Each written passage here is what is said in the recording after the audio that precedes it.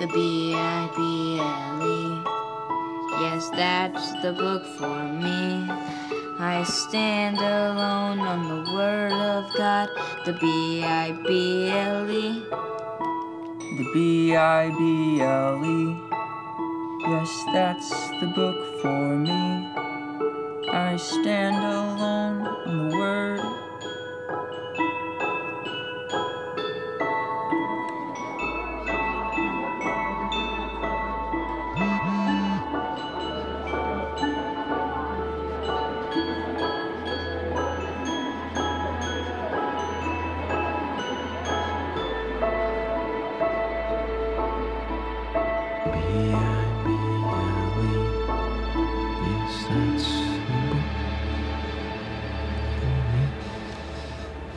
Hey, Bob.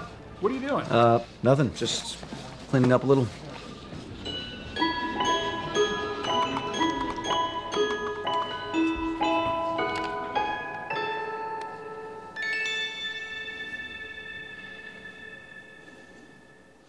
So today we are going to land the plane on this series, and if you haven't been with us for the series, I'll give you a really quick 30-second recap, but you can go back online or through our app or one of our different channels, Roku, YouTube, wherever you watch things, and you can find us and watch this series.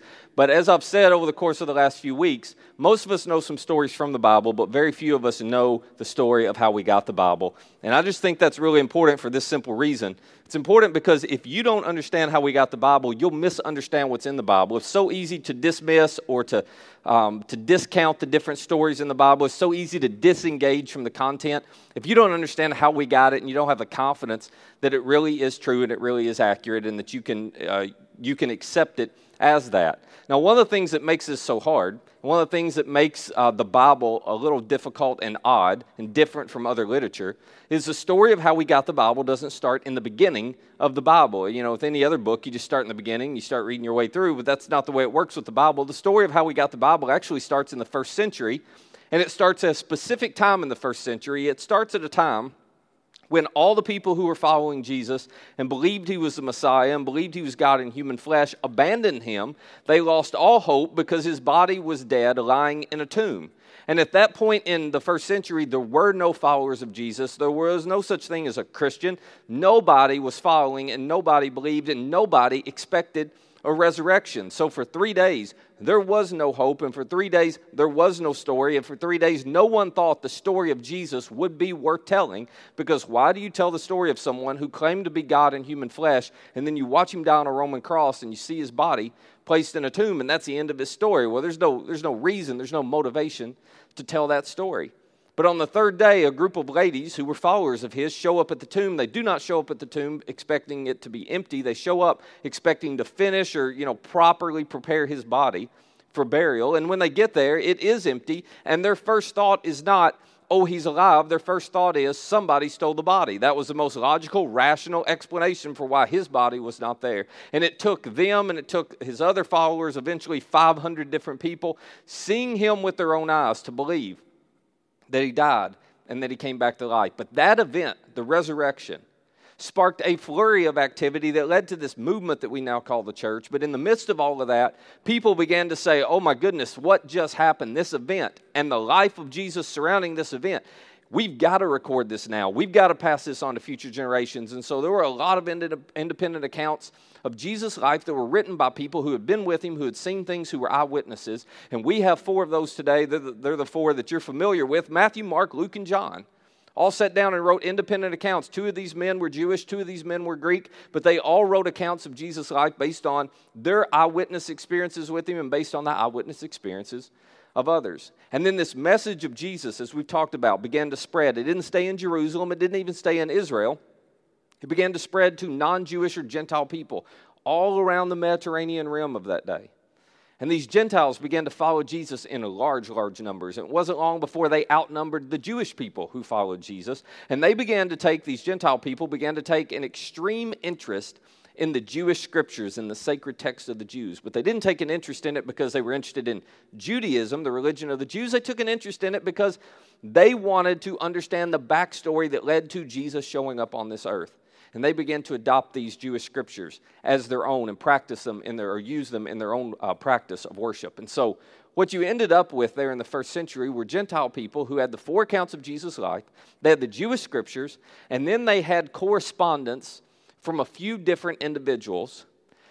The one that's most famous was a church planter, and you know him by the name of the Apostle Paul, but he actually was also known by another name, Saul of Tarsus. Tarsus is where he was from. Now, real quickly, let me just explain why he had 2 different names that people knew him by.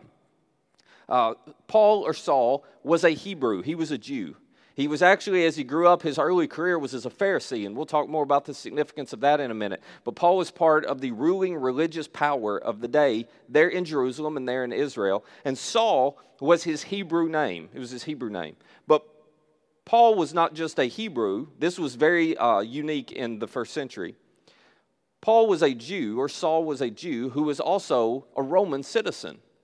And because he was a Roman citizen, he not only had a Hebrew name, he had a Roman name, and his Roman name was Paul. And so as he began to travel throughout the Roman Empire to all of these different parts and places and share this message with Jews and Gentiles, he used his Roman name, Paul, and that's what we know him as, is the Apostle Paul. And you can talk to any type of academic scholar who's got any type of experience in this, and whether they're a Christian or not, they will all almost unanimously agree that the Apostle Paul shaped our Western civilization in ways that are as significant and maybe more significant than anyone else who's ever lived. When you begin to talk about the values that are the foundation for Western civilization today, our way of thought, the way we value life, the way we value the dignity and worth of other people, when you begin to talk about all of these, the behaviors that are acceptable and not acceptable, the Apostle Paul, what he wrote in his correspondence, shaped Western civilization in a profound way.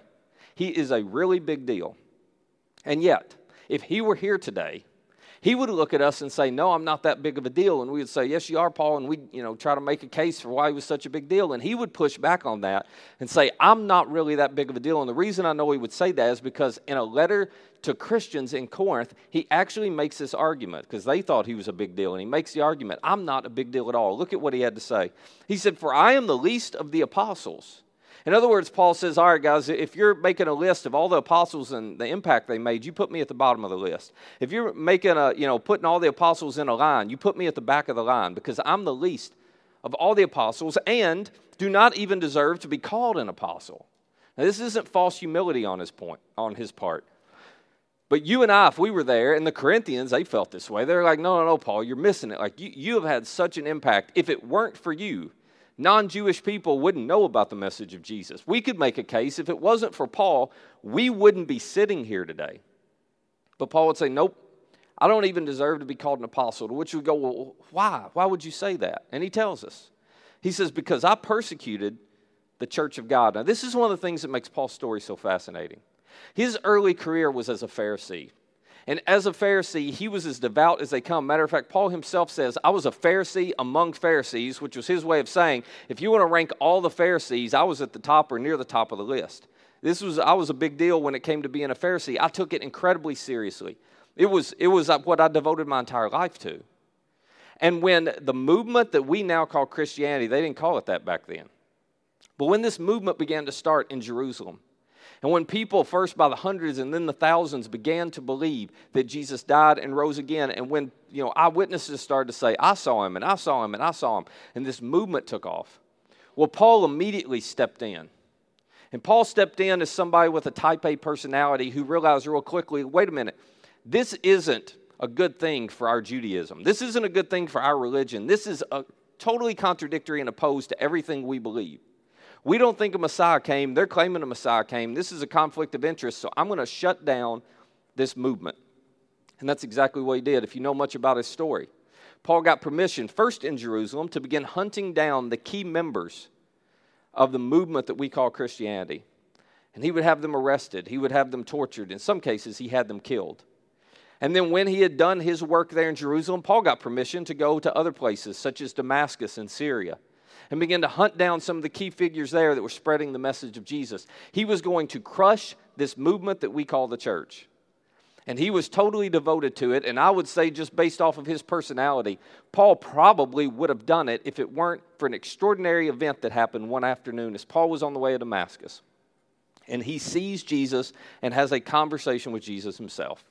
And at that moment, he changes. At that moment, and this is so fascinating to me, at that moment, he goes from being the number one enemy of the church to its number one advocate. Now, this is the irony of it all. It's as if God was looking down from heaven saying, okay, all these guys who are following you, Jesus, listen, we've got a problem.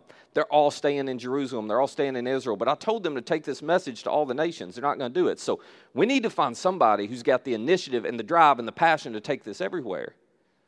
And of all the people God could have picked, he said, well, look at that guy who's trying to crush our movement.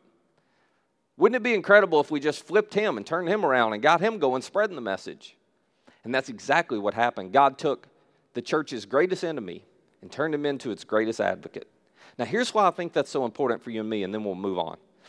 The reason I don't want you to miss that is because if there is room in God's family for Paul, there is room in God's family for you. It does not matter who you are or what you've done or what's going on in your past or your present or, how worthy you feel or don't feel. None of that matters. Because if there's room for Paul, there's room for you. If God had a purpose for Paul, after everything Paul had done, and as you can see, Paul knew it was awful. It was something that brought shame when Paul began to think about how he treated these people and the folks that he killed and the folks that he imprisoned, the folks that he persecuted. But if God had a purpose for Paul after all of that, he's got a purpose for you no matter what you've got going on in your life. So, here's what I want to do for the next few minutes. I just want, as we wrap up this series, I want us to talk about Paul because he has such a profound role in the story of how we got the Bible. And specifically, there are at least three, I'm sure there are more than three, but there are at least three things I want to point out, three contributions that Paul made to the story of how we got the Bible. I just want to take a few minutes to walk through it, and then we'll wrap this up. The first contribution is this. Paul wrote some of the Bible. Let's just start right there. You probably knew that, whether you were a church person or Christian or not. Paul wrote some of the Bible, but specifically, Paul wrote 13 letters of correspondence between himself and, for the most part, other churches, largely churches he had started. Every now and then he was writing to an individual. Paul wrote 13 letters we still have today, and they're part of what we call our New Testament. It is about, you take all of Paul's writings, it's about 25% of all the content in the New Testament the Apostle Paul wrote.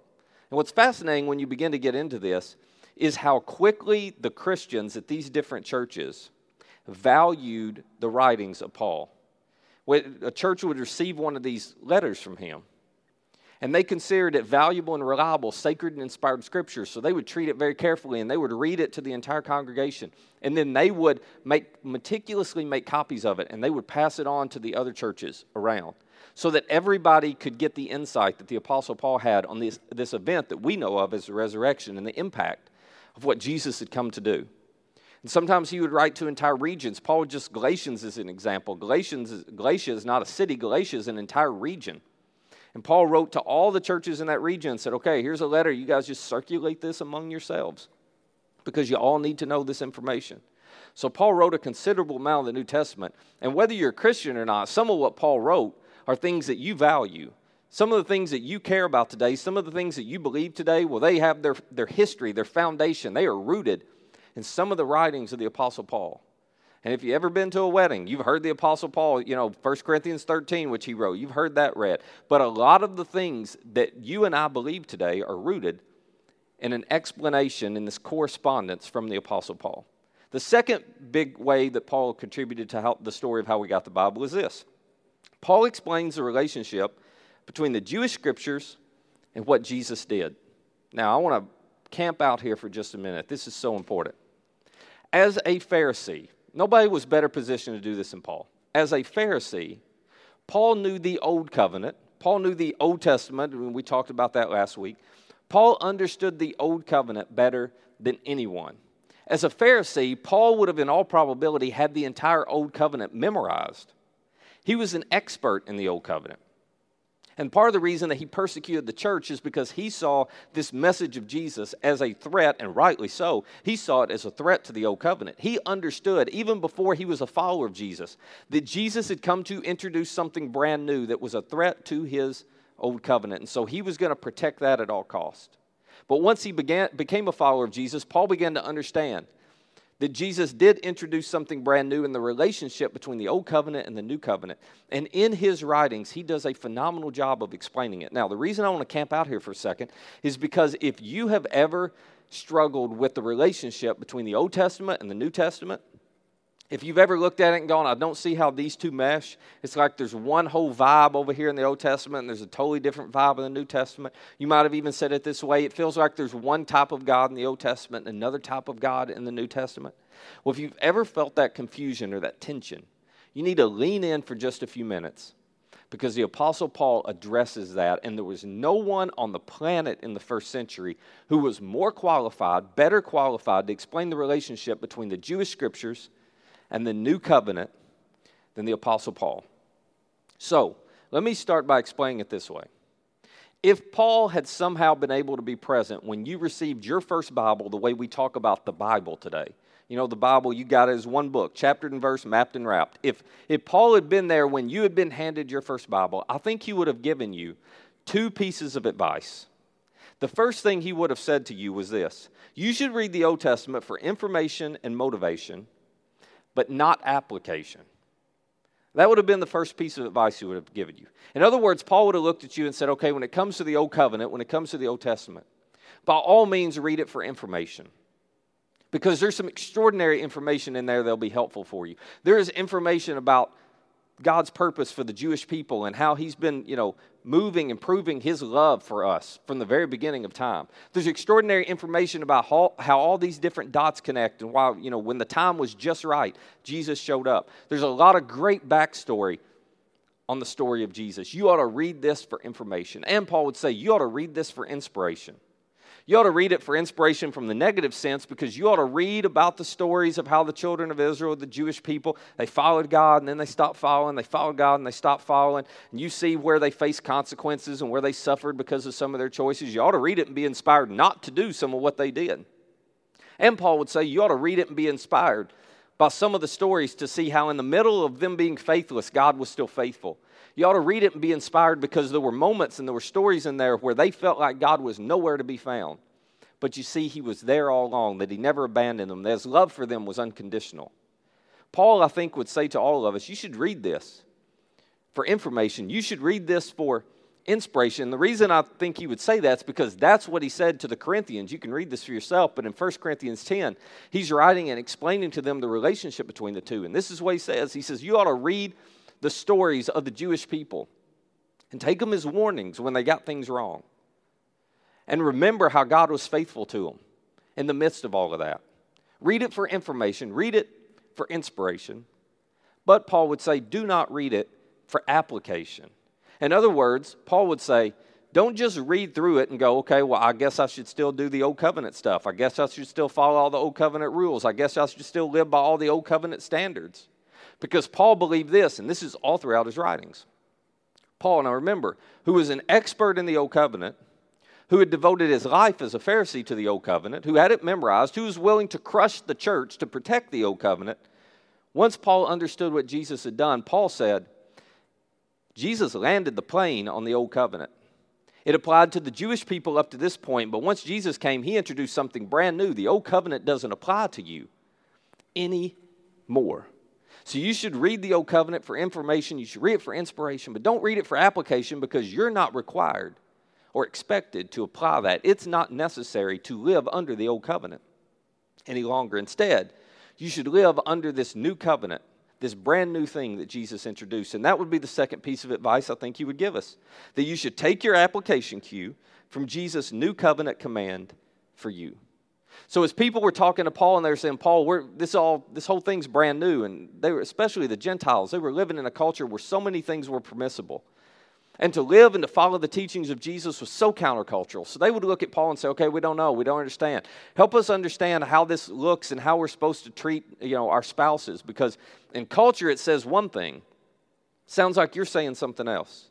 How are we supposed to manage what we've been given in terms of our money and our possessions? Because in culture we do one thing, but you keep saying something else. Help us to figure out how to parent, because everybody parents this way in our culture, but I feel like you're telling us you should do this differently, and how should we relate with one another in terms of friendships and when it comes to work and bosses and employees and on and on and on. Paul said, I'll tell you how.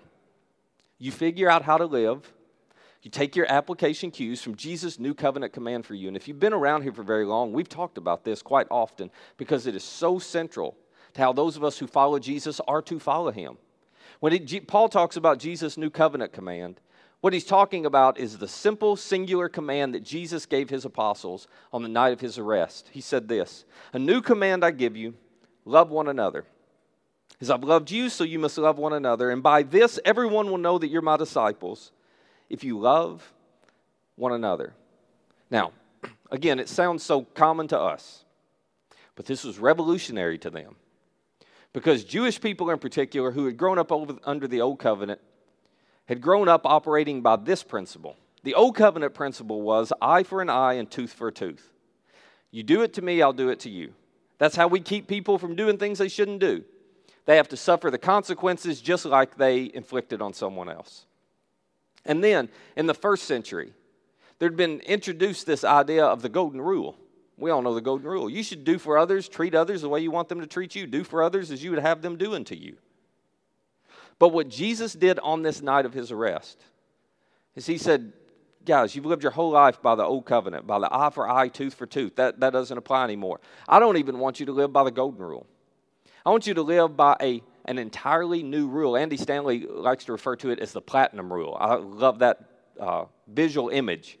I mean, it's just a rule that goes to the next level. Jesus said, you don't just do to others as you want them to do to you. You do to others the way I have done to you. Here's how you're going to live. This is your new command. You only have one rule. You had 613 in the Old Covenant. Guess what? They're all gone. You have one command now. You just love one another the way I've loved you. You just treat one another, not the way you want to be treated, but the way I have treated you. And don't forget, the very next day, Jesus demonstrated that in a way that just drove this into their heart and they could never escape it. He demonstrated it in such a way that it took their breath away because he gave his breath away on a Roman cross. And they never had any ambiguity or confusion around what did Jesus mean by loving people the way he loved us. No, the way he loved them was crystal clear. And this was the anchor. This was the foundation from which followers of Jesus lived their lives throughout the rest of the first century. Now, when you read some of Paul's letters, one of the issues that people sometimes have is they say, well, it just feels like Paul still gives a lot of rules. He says you shouldn't do this and you shouldn't do this and make sure you do this, and it just feels like a lot of commands. But here's what you have to understand. This will give you a whole new perspective on reading Paul's writings. Paul doesn't give any more rules. All Paul does in his writings is he gives explanations. If you read Paul's writings, in almost every writing, he begins by explaining this foundational principle of what Jesus did, of this new covenant, and this command to love one another the way Jesus has loved us. And then he says, let me show you what this looks like. And he just gives example after example after example of how to apply this in different situations. I want to show you a couple of them real quickly. There's some that are found in a letter Paul wrote to Christians in Ephesus. In Ephesus chapter 5, for instance, he wrote this, submit to one another. The word submit just simply means to put the interests, needs, and desires of somebody else before your own. So imagine this. He's writing to these Christians and he's saying, okay, here's how you live this out. Your job is to treat anybody else who's in the room with you as if they're more important than you are. Your job is, in any relationship, to defer to the interest of the other person.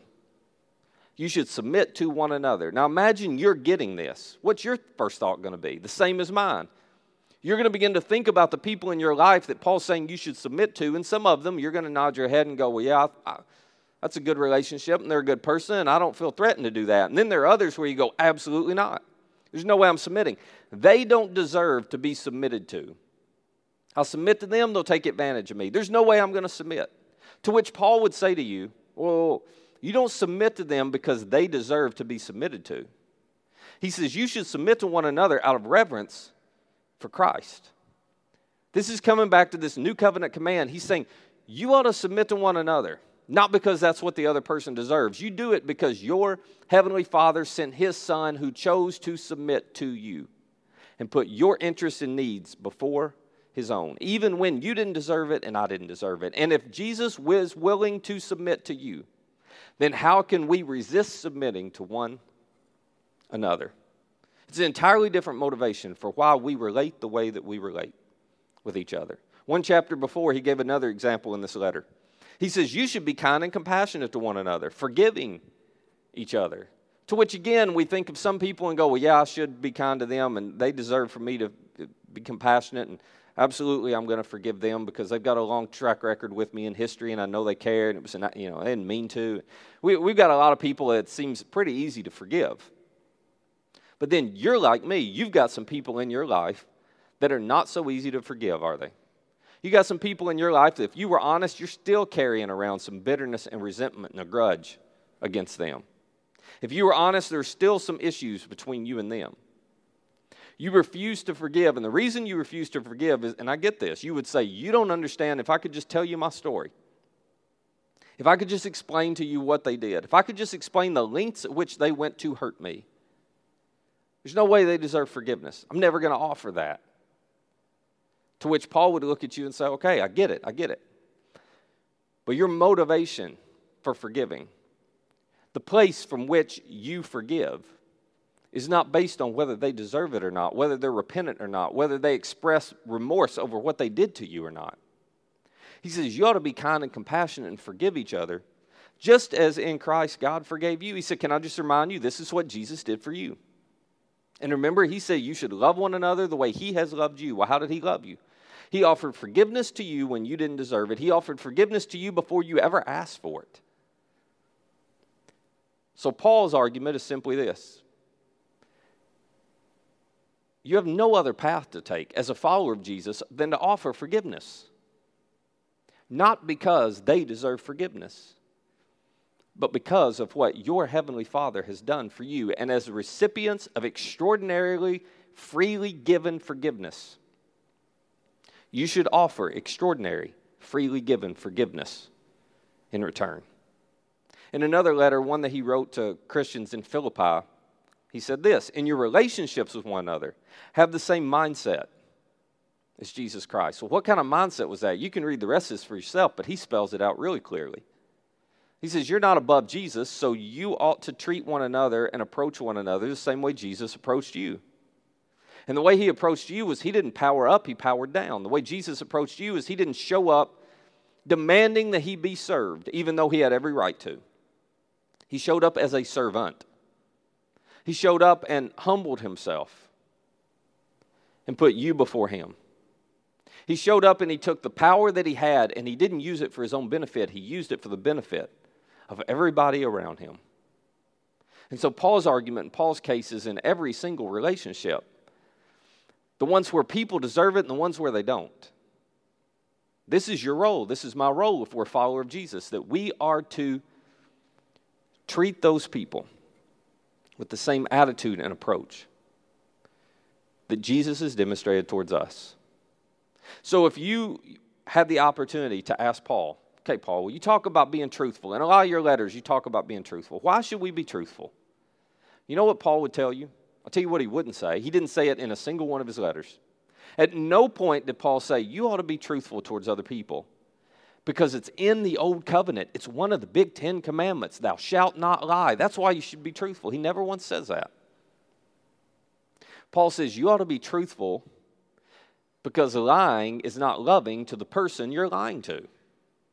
You ought to be truthful because you can't have the kind of relationship that Jesus wants you to have with others if it's a relationship based on mistrust. And a lack of integrity, lying, it breaks trust. Trust is the foundation for any healthy relationship. So anytime you lie, anytime you're not fully honest, anytime you don't have integrity with someone, you're not being loving to the person that you're lying to. Well, Paul, what about this? Paul wrote about sexual behaviors a lot. Why'd you write so much about that, Paul? Because Paul said sex is for married people, not mature people. And you say, Paul, why would you say all of that? You're just trying to control people's behaviors and choices, and that seems so antiquated and outdated. Well, there was far deeper sexual practices going on in the first century than now.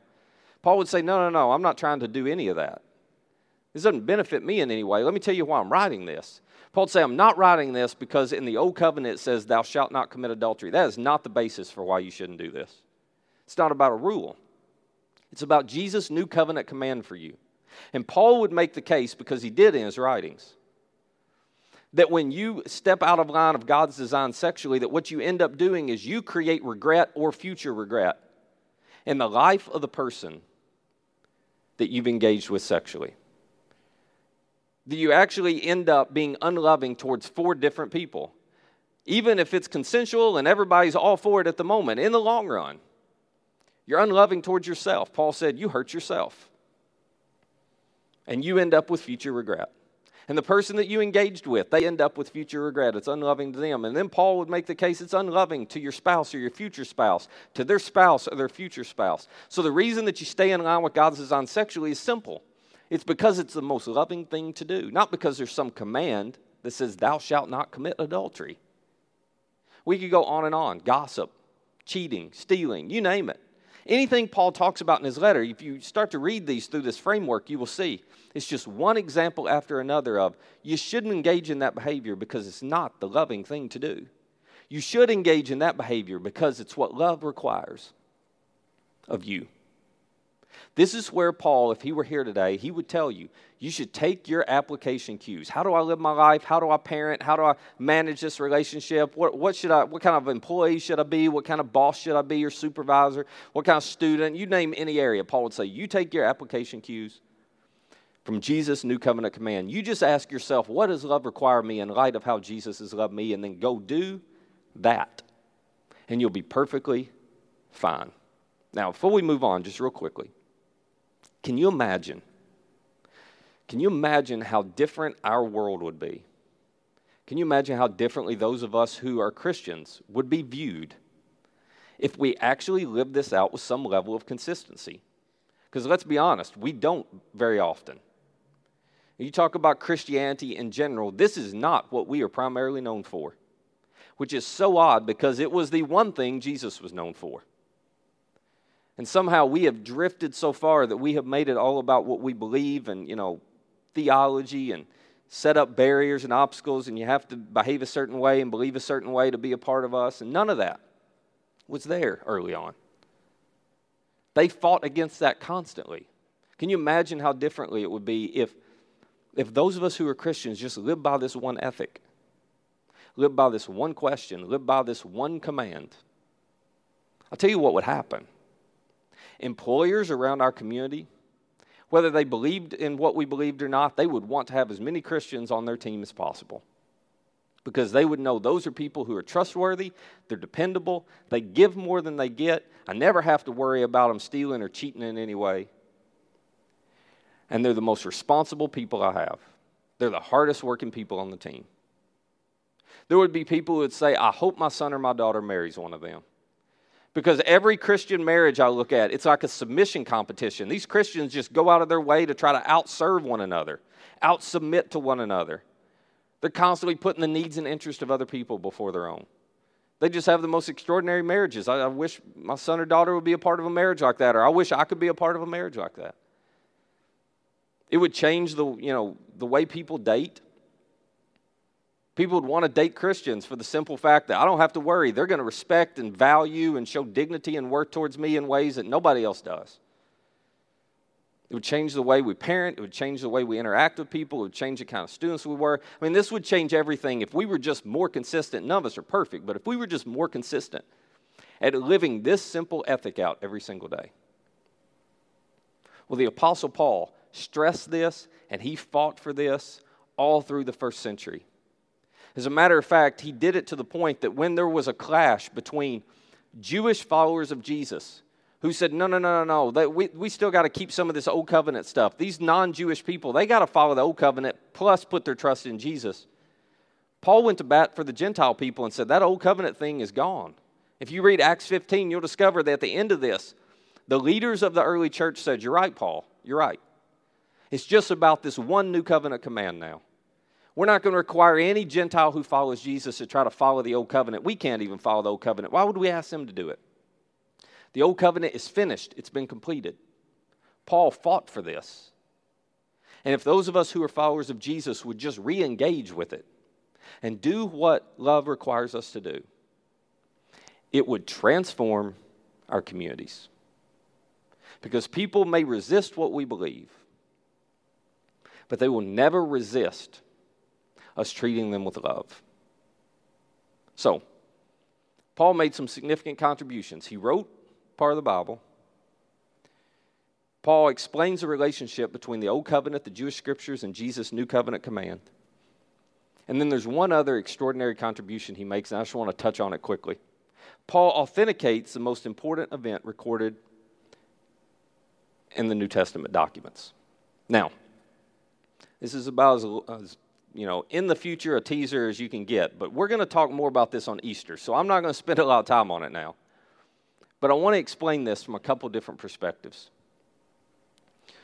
If you've ever had trouble, or you have a friend who has difficulty believing in the resurrection, believing that Jesus died and actually walked back out of a tomb on his own power, I get that. But I'm telling you, if you've had questions or skepticism about it, you've got to dig into the Apostle Paul because he authenticates the resurrection like nobody else. First of all, he authenticates it with his extraordinary life change. And I don't want to go into all this today. It's a topic for another time. But Paul goes from being the most ardent critic and enemy of the message of Jesus to being its largest, biggest advocate in a moment. It is very, very hard to explain away the sudden, in a moment, 180 life change that Paul experienced, apart from the fact that he saw Jesus for himself. You can dig into that on your own, but you can't really come up with another credible explanation for why Paul changed his pursuit and why Paul changed his direction other than that. But I want to tell you the other reason that Paul authenticates this in such a powerful way.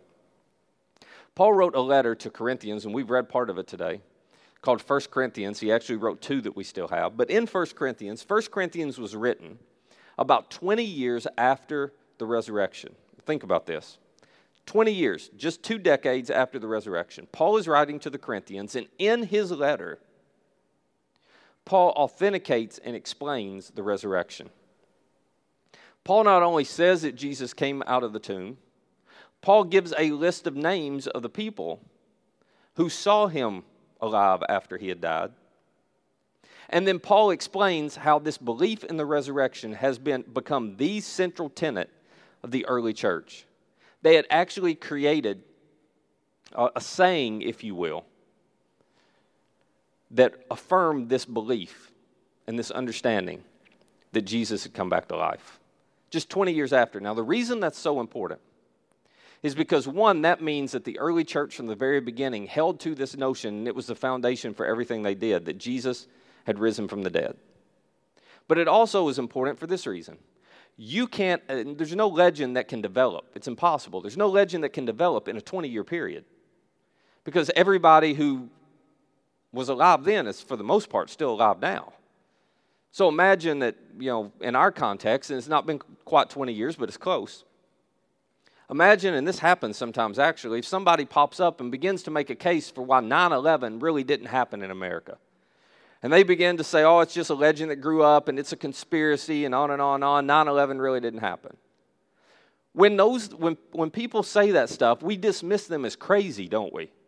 I mean, it's just me. We're not even giving any thought to that. Why? Because there are so many of us who were alive when 9/11 happened and we saw it with our own eyes. And even if you weren't alive then, you can go and talk to thousands of people who were alive and saw it with their own eyes. So there's no credibility to something like that. You can't create a legend or, recreate a story in 20 years. And they couldn't make up this story of the resurrection and get people to believe it in 20 years either. So there's nothing more powerful. This is the earliest document that we have, as far as we know, after the life of Jesus. There's nothing more powerful than looking at Corinthians as Paul explains the resurrection and all the people who saw it, and it was his way of saying, just go ask them. You can fact check it. And it's written 20 years or less after Jesus died and rose again. It is compelling evidence that from the very beginning, the whole reason they were willing to change their behavior, go a different direction, and ultimately risk their lives is because something extraordinary happened. So, Not only did Paul write some of this correspondence, you had some other people who were writing things. You had Peter. He wrote a couple letters. You had James, the brother of Jesus, who wrote a document. You have Jude. You had John, who wrote some other documents. And as we've talked about, these early followers of Jesus would take these copies and they treated them as so valuable and reliable. They were sacred and inspired scripture to them. And so they would protect them, and they would copy them, and they would pass them on. And they continued to collect and protect and collect and protect and collect and protect because they wanted to pass it on to the next generation, in some cases at the expense of their own lives. And then you fast forward to the 4th century, the 300s, and something remarkable happens. Constantine, the Roman emperor, you know this, Constantine, the Roman emperor, lifts the religious ban on Christianity. And suddenly, all of these Christian scholars who have been working in the shadows are able to come out into the light. And they gather, and they're able to work publicly, and they're able to bring these copies that have been passed down generation to generation. And they all bring them and collect them together, and they begin to work through them and sift through them. And by the end of the 4th century, they have placed them all together. The 4 accounts of Jesus' life, the Jewish scriptures, and all of this correspondence from Paul and Peter and James. They have collected it, protected it, and put it all together in one book that by around 388, they're calling, for the first time ever, the Bible. And in irony of all ironies, the same Roman Empire that was partly responsible for the death of Jesus has now facilitated the collection and the formation of the Bible as we know it today. And that's the story of how we got the Bible. Now, here's what I'll wrap up with. There's one thing I would love for you to know, and there's one thing I would love for you to do coming out of this series. So let me start with what I want you to know. It's simply this, that Christianity was created by an event, the resurrection, that launched a movement, that produced documents that were collected and protected and eventually bound together in a book. In other words, the Bible didn't create Christianity. Christianity, particularly the resurrection, is the reason we have the Bible. If there had been no resurrection, there would be no Bible as we know it today. Now, the reason I bring that up is because you may have some issues with certain parts of the Bible. Or you may know people who talk about, they're cynical about this and they're cynical about that. That has no impact on our faith whatsoever, because the foundation of our faith is not the Bible. And even though I believe, like those early followers of Jesus, that it's all accurate and true, even if it's proven that some part of it is not accurate and true, our faith doesn't fall apart because it's not built on the foundation of the Bible. The Bible didn't create Christianity. It's built on the resurrection. It's built on this event, something extraordinary that happened, that created a flurry of activity, that led to documents being produced and people writing accounts that were eventually collected and protected and bound in a book. And for years, there were very limited copies of this until the printing press came along. And then suddenly everyone had access, finally, to these extraordinary writings.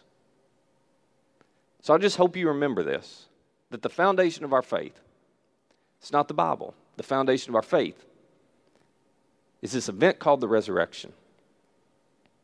And so here's what I want you to do with it. It's real simple. I want you to ask yourself a question. Not, am I at peace with everything in the Bible? I hope you will wrestle with a different question.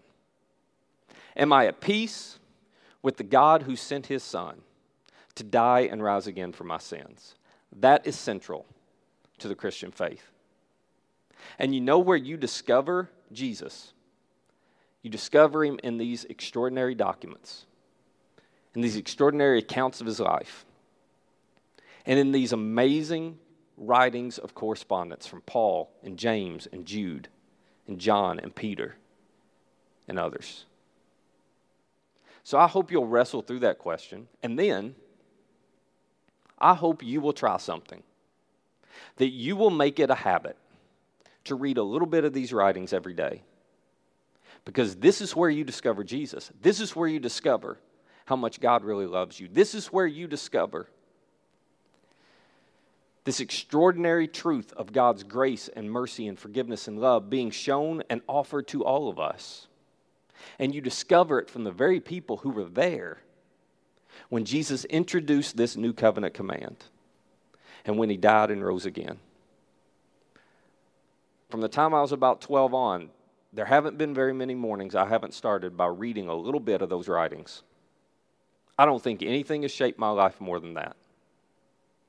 I'm telling you, it'll have a profound impact on you if you'll just develop the habit of reading a little bit of it every day. And you will discover that Jesus died and was buried.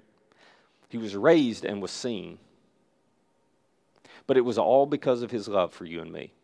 That is the story of the Bible. Let me pray for us. Father, thank you for preserving these documents. It's extraordinary to think that we're able to read the writings of people like Paul, who lived 2,000 years ago, people who were eyewitnesses to everything that transpired and took place. Thank you that we're able to get into the mind of someone like the Apostle Paul, who understood the Old Covenant so well and the relationship between it and this new command that Jesus introduced. Thank you for the guidance and the wisdom that's found in these writings. Thank you for inspiring these people to do this. And my prayer would simply be that you would move us, no matter what we think of the Bible or where we stand with it, that you would move us just to engage with it, to read it, to explore it for ourselves. Because in the middle of doing that, we meet you. And we discover how much you care about us. And it really does change everything. We're so grateful for Jesus and what he did. Most of all, that he was willing to come and communicate and to demonstrate to us not just what you're like, but how you feel about us, as he proved that on the cross. And it is in his name we pray. Amen.